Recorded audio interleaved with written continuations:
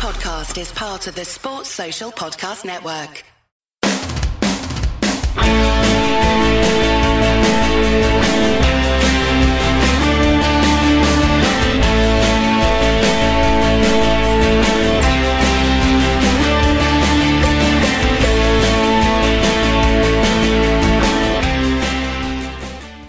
Hello everybody and welcome to Heart and Hand Extra. My name's David Edgar, I am your host, and this is of course our preview show where we look back at what's happened since our last show on Monday, but more importantly look forward to the weekend's match when this week on we take on Hearts at Ibrox. And joining me for this is a long-time pod stalwart but making his first appearance for a few months, a bit like Jordan Rossiter, and that's a comparison you won't hear that often. It's Mark Dingwall. How are you, David? I am delighted to have you back. Our listeners have missed your dulcet tones, Mark. I'm off the bench. You're off the bench, and we haven't done an awful lot about East European hitchhikers over the last year, and I think our older listeners are starting to miss that sort of thing on this my taste become more refined as the years pass, David. Yeah, well, Brexit's going to have unintended effects on that sort of thing, isn't it? Well, we'll have to invest in a few new, different passports. Okay then, mate. The main thing then that I think that's happened this week has been the continued speculation about Alfredo Morelos, and we've heard all manner of different rumours that there's still interest in him from China, that they've came back with further bids. Rangers have again rejected them, and the latest seems to be that Rangers are talking to Morelos' agent about an improved deal. No guarantee that it's going to be signed or anything, but talks are underway. As you'd probably expect for a guy who's done as well as him and his value has rocketed, that his agent's after an improved deal.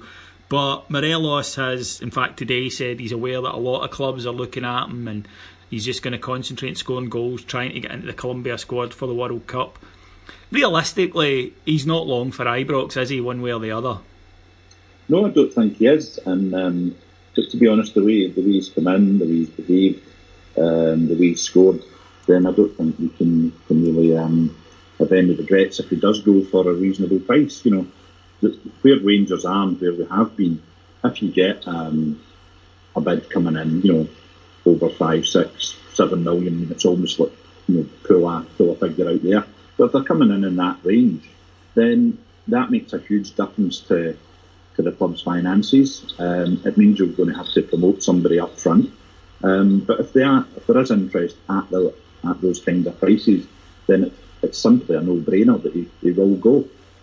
I think that's something that we do need to bear in mind, that while you're obviously sad if ever you lose a player, if we're getting 10 million plus for anybody at the moment, it's kind of like a lottery win, because nobody started the season that value, and that kind of money, in terms of what it can do for the club, not just in terms of transfers, but also, I mean, you've campaigned long and hard about the state of Ibrox, and the club are addressing it, but it's not something that gets fixed overnight. No, I mean, the problem with Ibrox started long before we had the Spurs in, was, you know, under David Murray and Martin Bain, you know, the programmes for maintenance and cleaning were cut right back.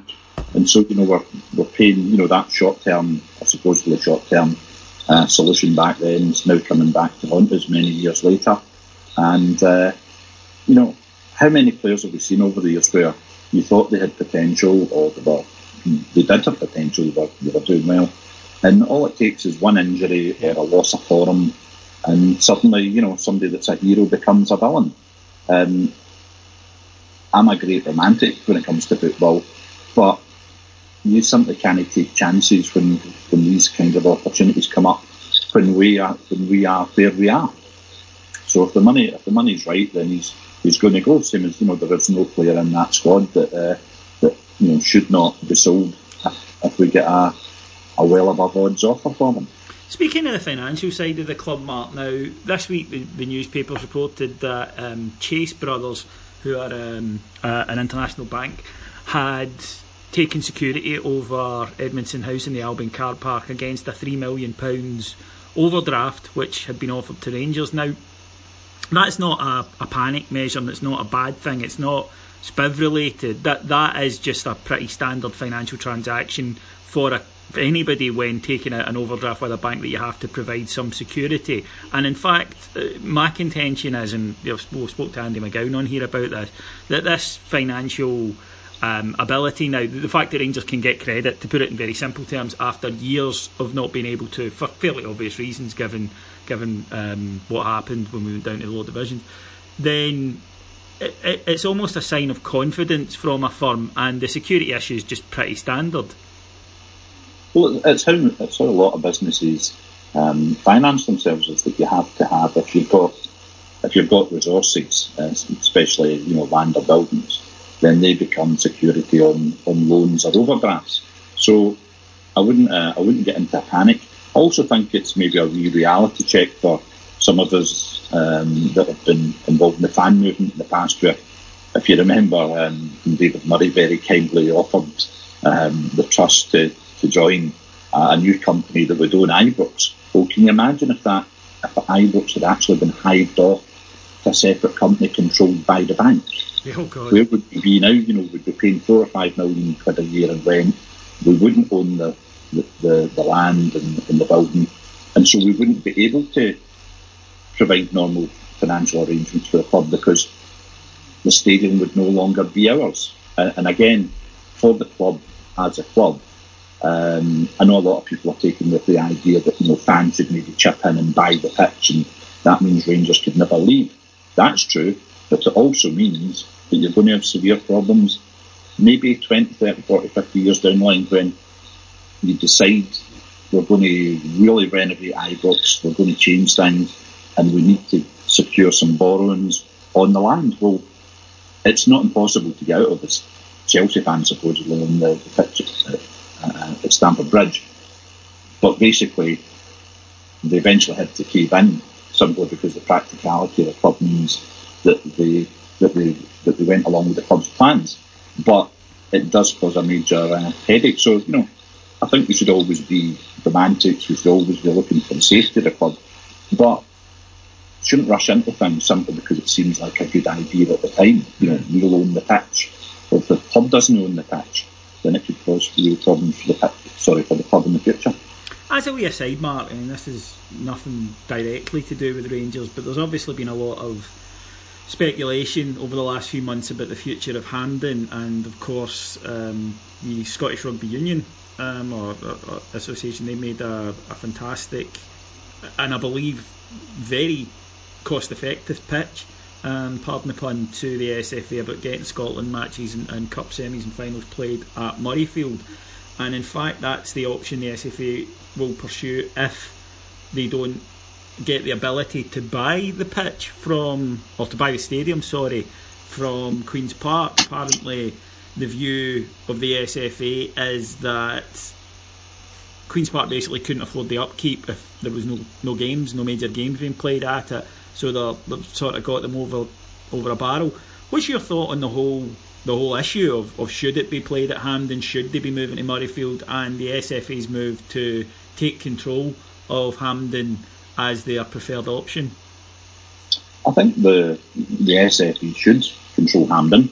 Without getting too complicated, it's essentially Queen's Park, the amateur club that owns the ground at the moment, and so the amount of money that the country, the game, has invested in Hampden, I think it would be completely ludicrous to scrap Hampden or to move away.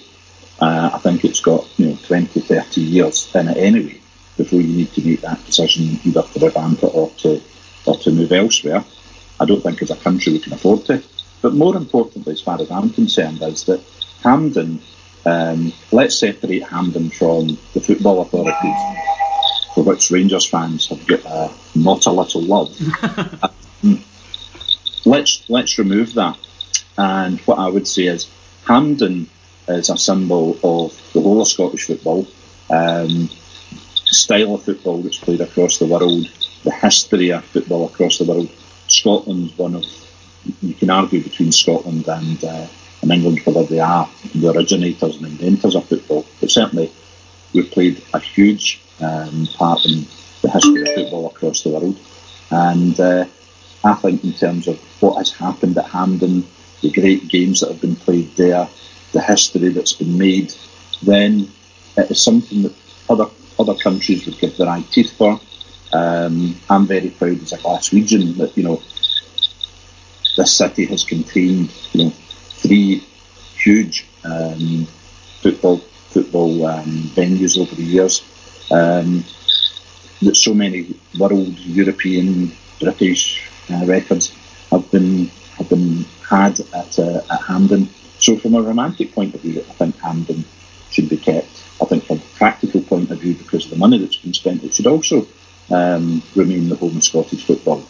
And rather than throwing the baby out with the bathwater, is if you don't like the SFA, reform it, campaign, argue. I know that's not an easy thing to do, but things that are worthwhile in life never are that easy. So rather than throwing the baby out with the bathwater, I would say we retain Hampden. And there's also whatever deal we sign with the SRU, are they going to be able to keep it? If we sign a deal that we'll take the big games to Ibrox and Parkhead, well, you know what?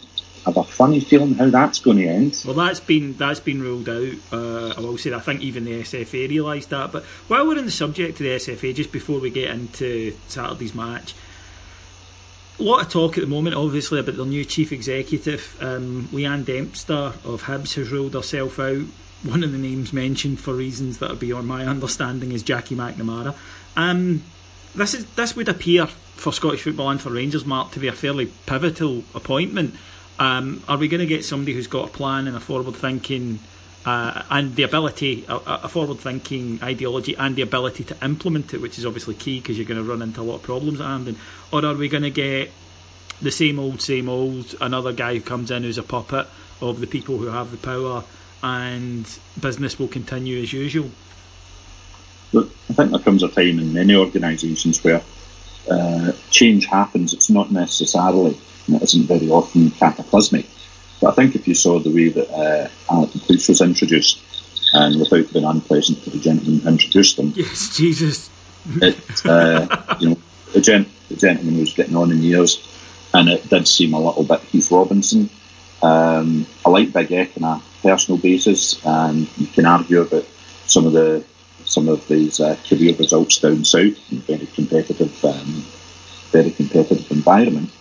But what you saw there was, and I support his appointment simply on it solves the problem for a little while.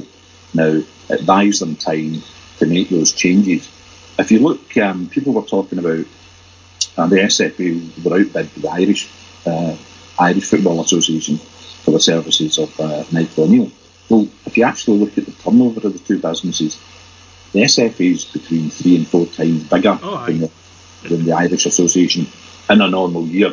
Not that we or Northern Ireland ever get to major competition finals that often anyway. So money shouldn't be a problem if they want to attract somebody from business who has a track record with, say, for instance, the Disney Corporation or Nike or Adidas or whatever realm of sports administration. So it shouldn't be a problem. My worry is that, because for whatever reason Leanne Dempster's got a bit of a name, a bit of a cachet about her just now, but look at where she's actually been. Again, no disrespect to her because she's been running two professional football clubs, but is it really going to make that much of a difference to Scotland and the more inherent problems that we have in Scotland with the culture, with the weather, with the changing powers in football? Somebody who's really going to make a difference to that has got to be somebody with real foresight and force of personality to impose not just one plan but several plans across Scotland and over the lifetime of his own and probably the next couple of chief executives' tenures. Because how many times in our lifetimes have we had plan this, plan that? Nothing ever happens. No. How many think tanks have we lived through? Yeah. Honestly, we've had more think tanks and Scotland managers in my lifetime, I think. So what you're basically saying, Mark, is that we should look to hire some business experience from major sports firms as opposed to maybe Jackie McNamara, because when York City stuck him on garden leave once, they gave him the title chief exec. and it's also where have York City been operating? You know, how long in his time have they been in the Football League? Oh, he was a disaster. Jackie McNamara, everything he's touched since he got his kitchen done after his clever transfer negotiations at the United, it's been all downhill from there.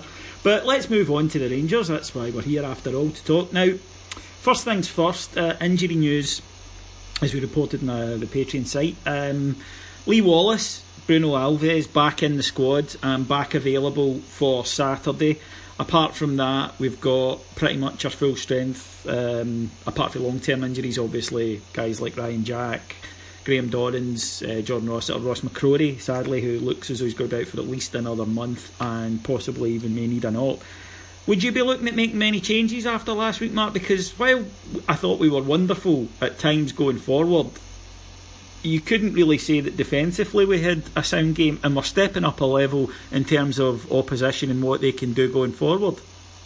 Well, I actually had the misfortune to watch most of the Ross County Hearts game last week. And well done. Did you stick it out to the end?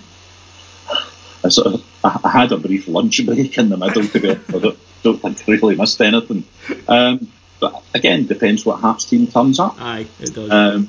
You know, you thought early on, you know, they get the goal with the late lamented big laughs, and you thought they would go on from there, but they didn't. They stagnated, and I thought Ross County fairly well contained them for most of the game, and then you know, they're obviously to make a few chances themselves. Although statistically, I'm sure some sad kids out there will blow me away with this, but I thought that in terms of clear-cut chances, Hearts were well in front, so that is obviously a danger that we have to look out for, especially if Lafferty and Naismith are available for them. Well, still some talk about whether Naismith will be fit.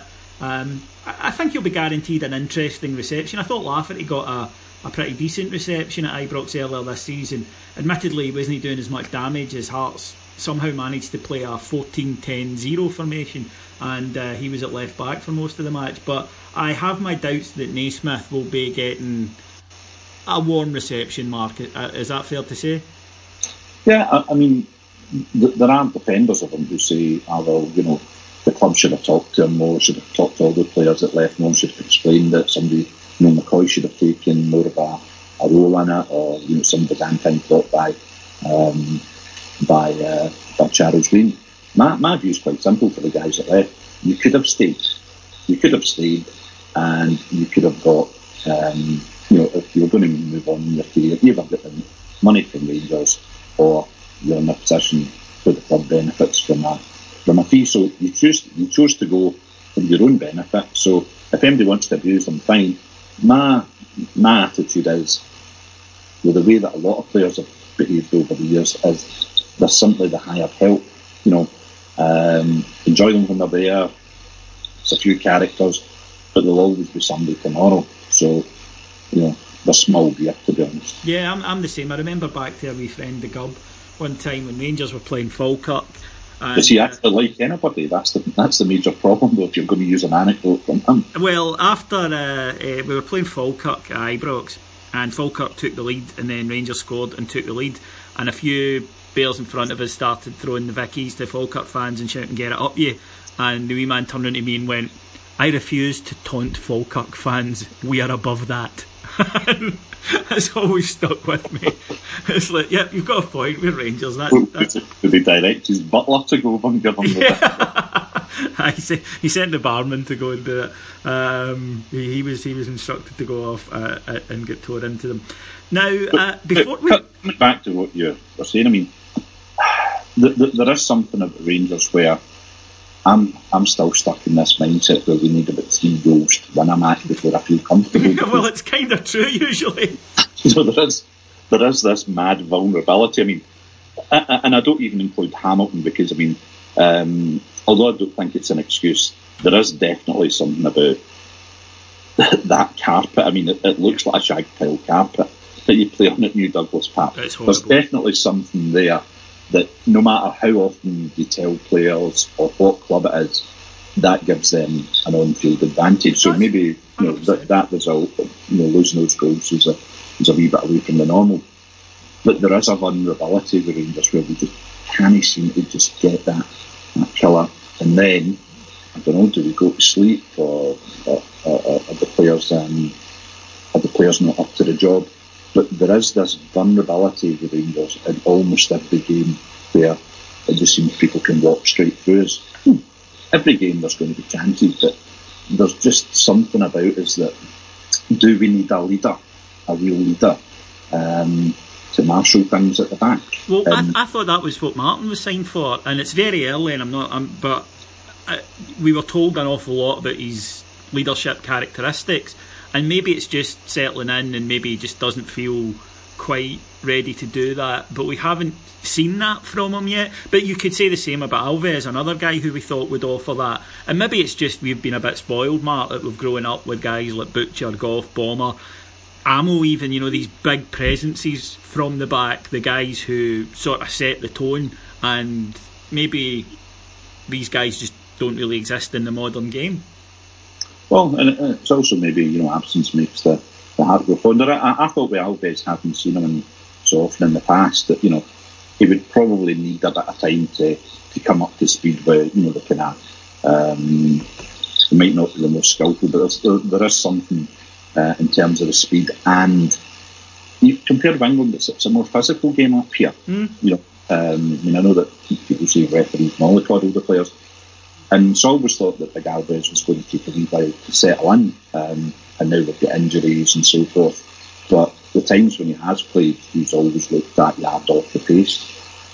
Well, speaking of referees, beautifully said there, Mark. Our old friend John Beaton is the referee for Saturday's match. Now, Beaton's charge sheet at Ibrox this season is long and lengthy, and I think it's well, like all football fans, we moan about refs. I think it's been pretty apparent several times this season that Rangers are ref to a different standard, and Beaton has really been among the chief suspects in that.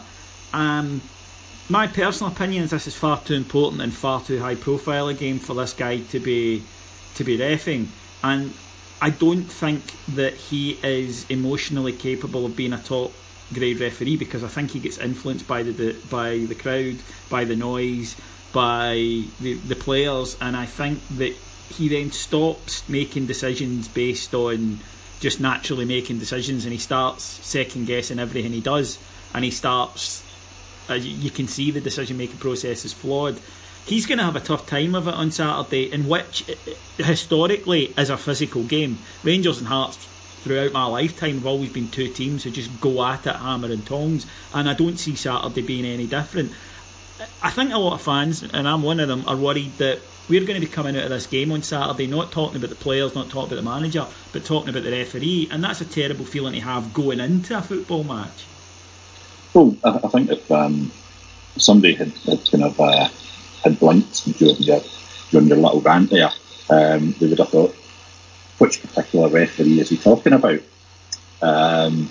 Is it Willie Collum, for instance? I've got this theory that because if you look back in some early editions of the fanzine, I found references to Colonel O'Shaughnessy, who was one of Celtic's directors, was talking about referees never giving Celtic anything in like the 1890s. And I've got this theory that because Celtic's paranoia is all persuasive, that it does have a cumulative effect on referees, and as a corollary of that, it means that there's an ingrained, even when Celtic aren't playing Rangers, whenever Rangers are playing, referees are going out there going, I'm going to be under such scrutiny because this is Rangers.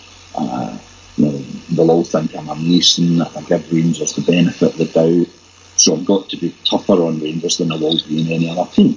Now, whether that's genuinely in the front of the mind or psychologically in the background, I think it's definitely a fact that, I've always assumed as a Rangers fan, any game we go into, we have got to play better and harder than anybody else, because the referees will not give us anything. Simply because Celtic have poisoned the well doesn't mean we should throw the baby out with the bathwater, but we are under stricter conditions than everybody else. I would also say, in my lifetime, I don't think that the referees have been fitter or better trained or subjected to so much scrutiny. So we keep looking back to this golden age of Tiny Wharton. Well, you know what? Tiny Wharton and Andrew Waddle and Hope and all these guys, they were hated in their day by Rangers fans and every other fan in Scotland as well. So, you know, the referee's there. Let's just go on with the game.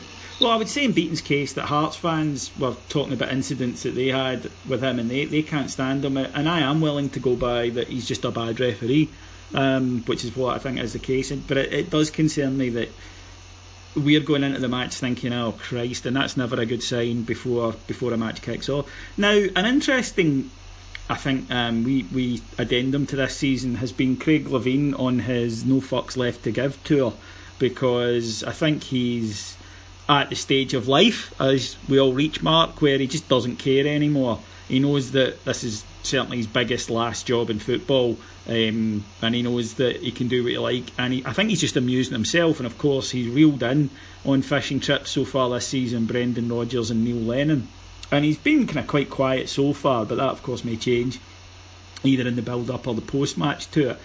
But I admit, after not being a fan of his throughout his career, I have laughed this season, and I've been a wee bit surprised that we laugh and joke about the oversensitivity of certain sections of Scottish football, but I've been very surprised at how easily he was able to land them, and that nobody was able to say to these guys, look, your reaction is exactly what he wants.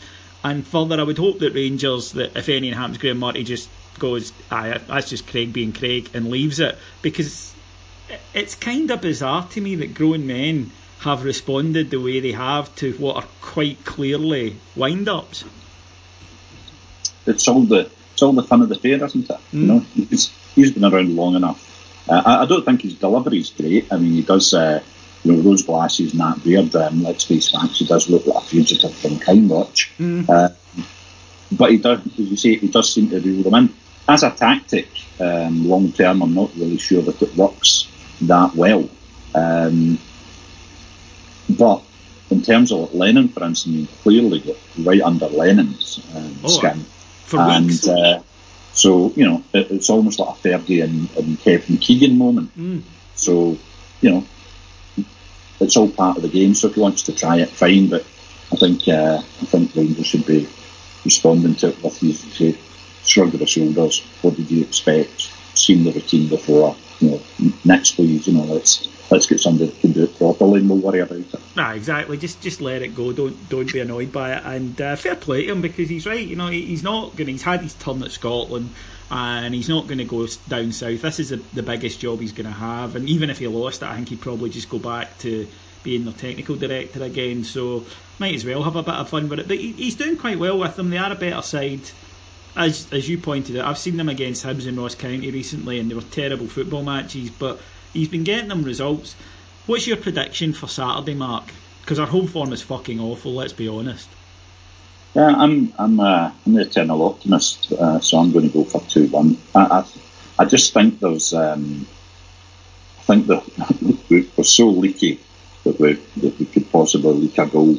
But on the other hand, when you start motoring up front, even against, you know, teams that are traditionally, you know, in the kind of top half of the Scottish League, then I'm confident that we can score. So 2-1 would be my bet. I'm going to echo Mark's bet, so if you're putting a coupon on, you know which one to avoid. But I agree, I think that Hearts are good defensively, but I think that we're showing a lot of signs of having that bit of creativity we've badly missed this season, and I can see us getting there by the odd goal in 3, so I'll go for 2-1 as well. I share Mark's concerns. I think Hearts have got a good forward line, and I think that overall, it all comes down to the midfield battle as always at Ibrox. If we win that, we'll be able to go in and control the game, but I'm going for 2-1. Now, Mark, Heart and Hand was built on stories that maybe always didn't have something to do with football, and were, shall we say, somewhat lewd. Yes. Well, I can't let you go as an original member, as someone who's on the Heart and Hand Mount Rushmore and enjoys a tale from the, shall we say, the darker side of the football industry. Ross County, nice Highland club, always thought of as a bit of a family club, I think it's fair to say. Hotbed of Presbyterianism? Well, this week Ross County were forced to issue a statement after it was revealed that one of their players, ex-Celtic player Michael Gardine, had been caught on camera performing a sex act in the club's changing room upon himself, and that he'd done so in front of his teammates, one of whom had filmed it. Why do people let that happen? Look, if anyone films you doing something like that, it's so they can send it to people, right? It's not for their own collection. And even if it was, why would you go, oh, right, you're the only one that's going to look at it. That's fine, hang on, I'll just get my cock out. But former Celtic player Michael Gardyne performed a sex act on himself, which I, when reading the story, had taken to mean he had engaged in a bout of self-abuse. That's what you would think, right? Allegedly. Perform a sex act on yourself. You're thinking wank, right? That's what's at the top of your list. But apparently it wasn't. Apparently, Mark, he indulged in what can only be described as a bout of autofellatio. What is happening in the Highlands, mate? He wouldn't be the first player to blow his own trumpet. I think we should also at this point probably point out this is probably why Heart and Hand is a podcast and not a video cast, because I dread to think that some of the sites that the subscribers would have seen if we'd left you in charge of a video camera for any length of time. But what kind of conversation leads into that? Hey lads, do you know what I can do? No, I can suck my own bell end away. No, I can't. Hold on, get your cameras ready.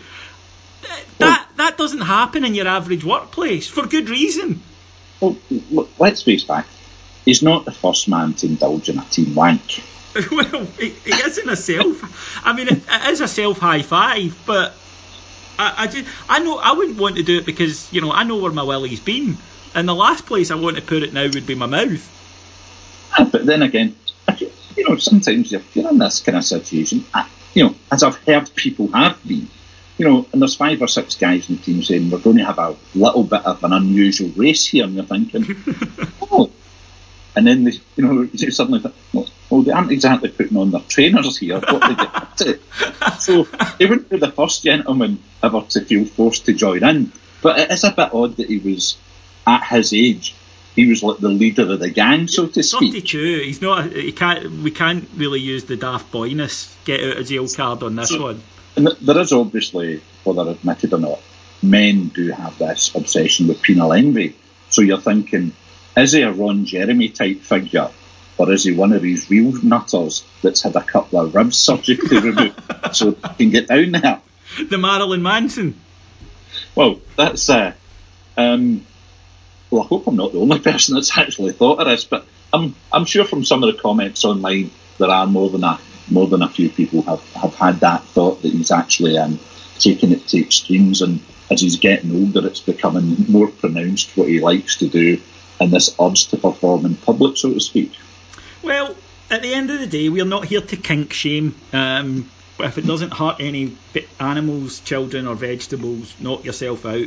And but don't let people film it, right? That's it. I laughed at the we are looking for PMs if there are any links out there. We would like to share it with the rest of the world. I did laugh at I love these words that the papers use for stories like, you know, Graham Murty admits he would love to stay on at Ibrox as manager, and I'm like, what, did you have to beat that out of him? Of course he wants to. But the one that made me laugh on this one was he was caught performing a sex act. He wasn't caught. He had a room full of people there, all of whom had their cameras out. You know, I'm not caught. There was a punter on Facebook and they came up with a one-liner that just nailed it, and I just thought, I've got to steal that. So somebody put up the story and the first response was, Toss County. It was a stroke of genius. It's always the first reply. That's the established rule of follow. It's always the first reply. Mark, thank you very much for joining me today. Where can people see more of the magnificent octopus that is follow? Well, we are manipulating people's brains, mostly from forum.followfollow.com. Thank you very much for listening to the thoughts of an ex-van driver and someone who's on the professional scrap heap. Mark, thank you for joining me. Thank you, David. My name's David Edgar, and I'll be back to talk to you on Monday. Take care. Bye.